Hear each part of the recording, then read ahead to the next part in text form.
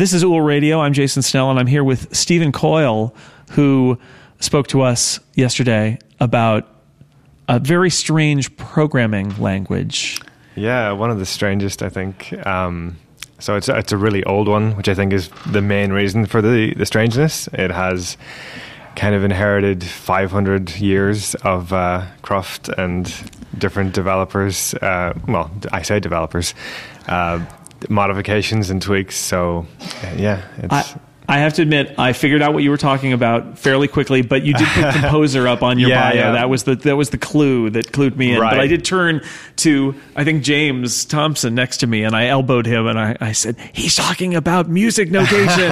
Yeah. That's what it is. I could tell. Mike suggested that I scrub composer from the first slide. I think that's a good idea because I only had the idea to do the kind of reveal format about last week, so I had made some slides and then I kind of left one little breadcrumb that kind of indicated it a little bit sooner. But it felt like an interesting way to frame the discussion. I really love the concept. I love the concept that we think of programming and we think of computer languages and we think of old programming languages and we think of, I don't know, COBOL or Fortran or filling out punch cards or things like that.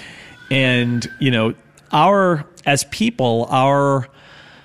attempts to build rule sets and create notation systems and after you were done talking, I said to the people at my table, there are even like control loop structures in music notation, right? Oh, yeah. I mean, it is, our attempts as people to get this stuff written down, not just thoughts, but steps in a process go back far beyond the computer era, and that's what I really found delightful about talking about it from a music perspective, because it's a lot of the same issues, a lot of the same problems as with programming. Yeah, I mean you have the control flow statements. Like originally, the main reason for this was just to save paper. Back when people had to write the music by hand, it was easier to have, you have little instructions like play this section again and the second time make some subtle changes, so you kind of just add in your diffs to the second version, and that way you don't have to write the whole thing again. Right.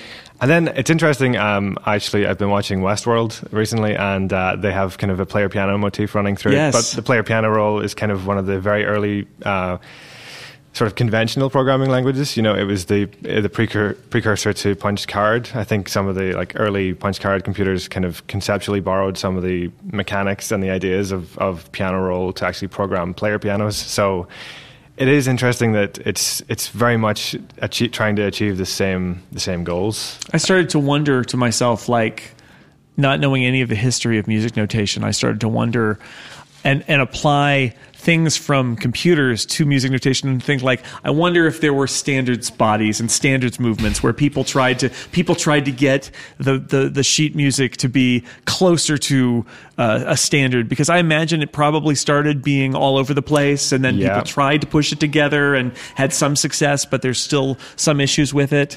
Yeah, I mean, we're still very much waiting for the Swift of music notation, unfortunately.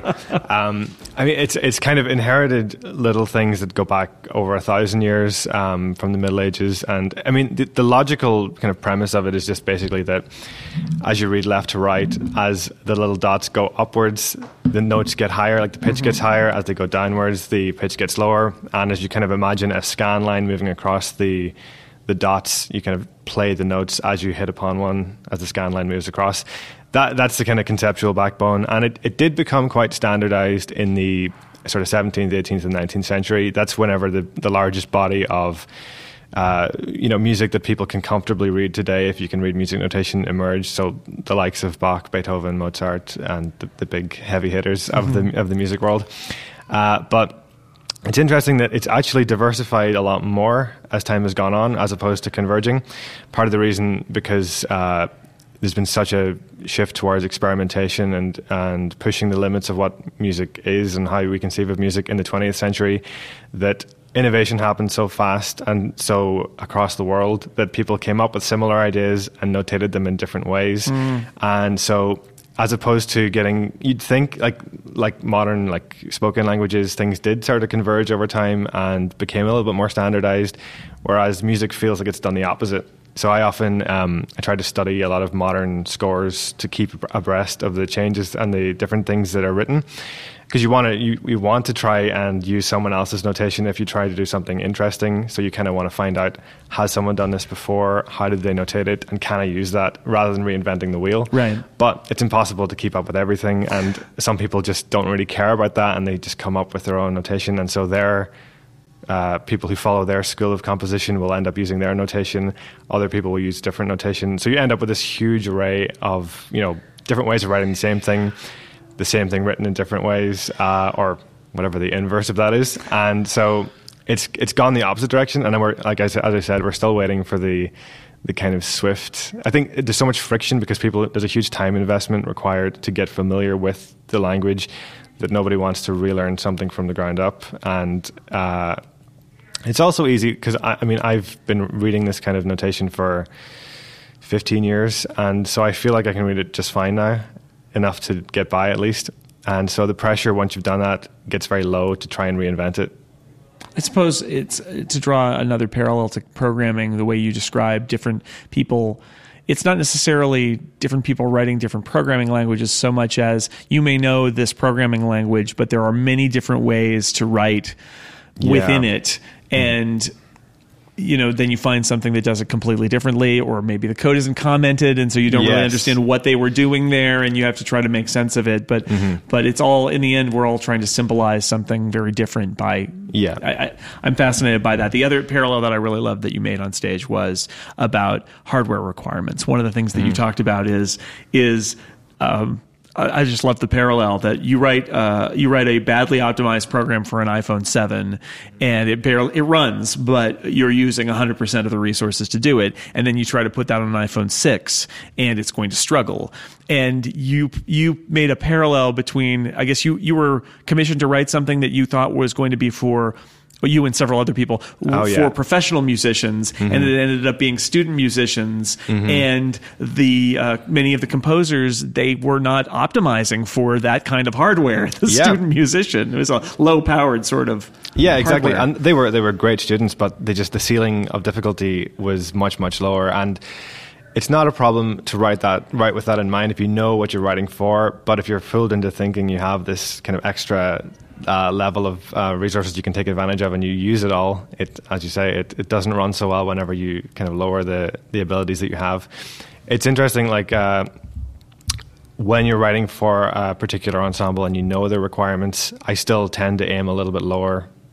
Maybe this is my programmer's instinct helping as well, but you don't want to write something that is pushing the limits of what a performer can do, especially like I'm a young composer and I'm not hugely established yet. And if you hand an ensemble a piece and it's this horrifically complicated score and it's going to take them months of rehearsal time, just with the pressures of trying to get concerts learned and repertoire prepared, nobody wants to do that. So simplicity is often a good way of ensuring both that lots of people can play it, but that the people who find it easy will want to play it, and it's going to be more likely to succeed. And I guess the parallel is if you have a program that's so light and resource light and doesn't use even though you have resources available, it's going to have positive impacts on your battery life and such, and everyone's going to want to use it, even though in theory you could be using something much higher power and much more advanced, but you're kind of unnecessarily using resources whenever you could be getting away with something a lot lighter.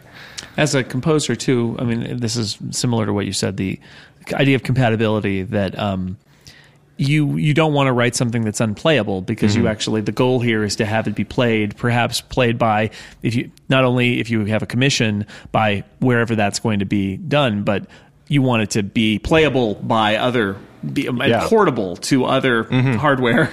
Exactly, yeah. And not, you could make something that's absolutely brilliant, but if nobody can play it or very few people can play it, it's much less likely to ever be popular. Yeah, exactly. Just, again, the last thing I want to do is write some pieces that'll look great on paper and sit on a desk forever, because nobody can invest the time that it takes.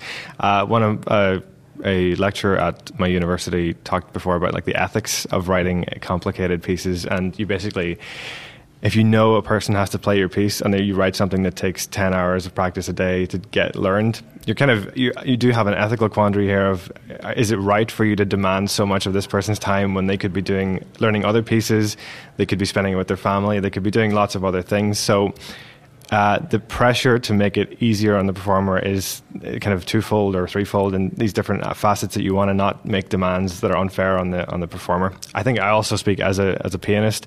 I really greatly appreciate stuff that's easy to read and doesn't require too much practice time. So I try to keep those considerations in mind. So you have an app that you're working on. Yes, I do. Tell me about that a little bit. It's rhythm. It's teaching people about rhythm, which I liked when you said on stage that this is one of the harder concepts, because it was always in my piano lessons and all my music lessons as a kid, I always had trouble understanding how rhythm worked and how to measure it. Mm-hmm. Yeah, because I think time in music works differently to the time that we're used to normally. You get used to these ideas of a second and a minute, and they have these fixed durations. Whereas music notation, by its definition, it employs these flexible durations. The same note might last less time in one piece than another. So already it gets off to a tricky start. And I found while teaching piano that explaining this to kids was tricky, because you can either get them to learn by repetition, so you play something and get them to play it back, and if they make a mistake you kind of keep showing them until it works, but it's just basically learning by attrition. You're not teaching them to interpret the symbols. Right. So this was my spark of inspiration to try and figure out a better way, and I felt that you need something that can just interact in real time with the person and give them direct feedback on what they're doing, because if you interrupt the rhythm, you've destroyed it. You can't go back and fix a rhythm because it's a temporal thing. It evaporates once you're finished with it. So my idea was to create this app to help teach every aspect of music, but particularly focusing on rhythm. And because I'd never programmed before January, I kind of realized the largeness of the task I had ahead of me. So I planned it out, and I had to figure out some modularized version that I could work on to kind of make it an achievable task for the time being. So I ended up making a gamified rhythm game, or gamified rhythm app, which focuses on just the rhythm aspect purely. And it's much more targeted at kind of casual gamers than the educational version will ultimately be. But the idea basically is that it gives you a song, a little excerpt of a song, and you have to press a little button in the rhythm. So it takes care of the notes for you. So for example, if it was Happy Birthday, you would tap the button in the same rhythm that you would say the words Happy Birthday, and then the better you do it, the more points you get. So I kind of developed a little rhythm recognition engine that would take into consideration things like you could play a piece twice as fast or twice as slow, and it's still technically correct because of the fact that rhythm is relative. Mm-hmm. It has to consider that, okay, people don't have this perfect idea of how long a second is or how long a beat lasts, so you've got to be flexible. And so it was interesting. The game version of it helped me conceptualize what I needed to solve to make this rhythm recognition engine, which will then go on to be like a module in the complete app. So Tapt is the current implementation of that. And is it out? Yes, it's out. It came out in I think June on the App Store. So I've kind of gone through a couple of versions. It's been very much a kind of experience of getting something from an idea right to a shipping product, because it was something I'd never If you were learning done. in January and you have an app in the App Store in June, that's pretty good. Yeah, I was quite happy with it. I mean, it's not perfect. I'm currently testing out quite a big redesign. Actually, David's talk yesterday was really hit close to what I was thinking of at this time as well, because I've currently it's basically free with in-app purchases, and while I'm quite happy with how it's been doing so far, I've noticed that the purchases all come from about 4% of the users. Mm-hmm. So it means 96% of people are only playing the first kind of couple of free aspects of it, and then everybody else doesn't get to experience it. So I'm currently going to basically take his advice, and I've spent the last couple of weeks kind of reorganizing it so that you can get the entire app for free, and then there are other ways that it's monetized. But I think one of the things that I really have felt this app has been useful for is just it's good having these conceptual ideas and these goals in mind, but until you actually start interacting with people and seeing how they use the app, it's not obvious where you can optimize things and how you can change things. And so seeing how people use the app and getting feedback from them has been, I think, will make the next app all the better for it. So where can people find you on the internet if they want to know more about what you do? I'm on Twitter. I'm at Stephen Coyle, and that's Stephen with a PH, and Coyle is Coyle. And I also have a website, stephencoyle.net, and I kind of post everything that I work on up there. Great. Thank you so much for being here. Thank you very much, Jason. It's been great to talk to you.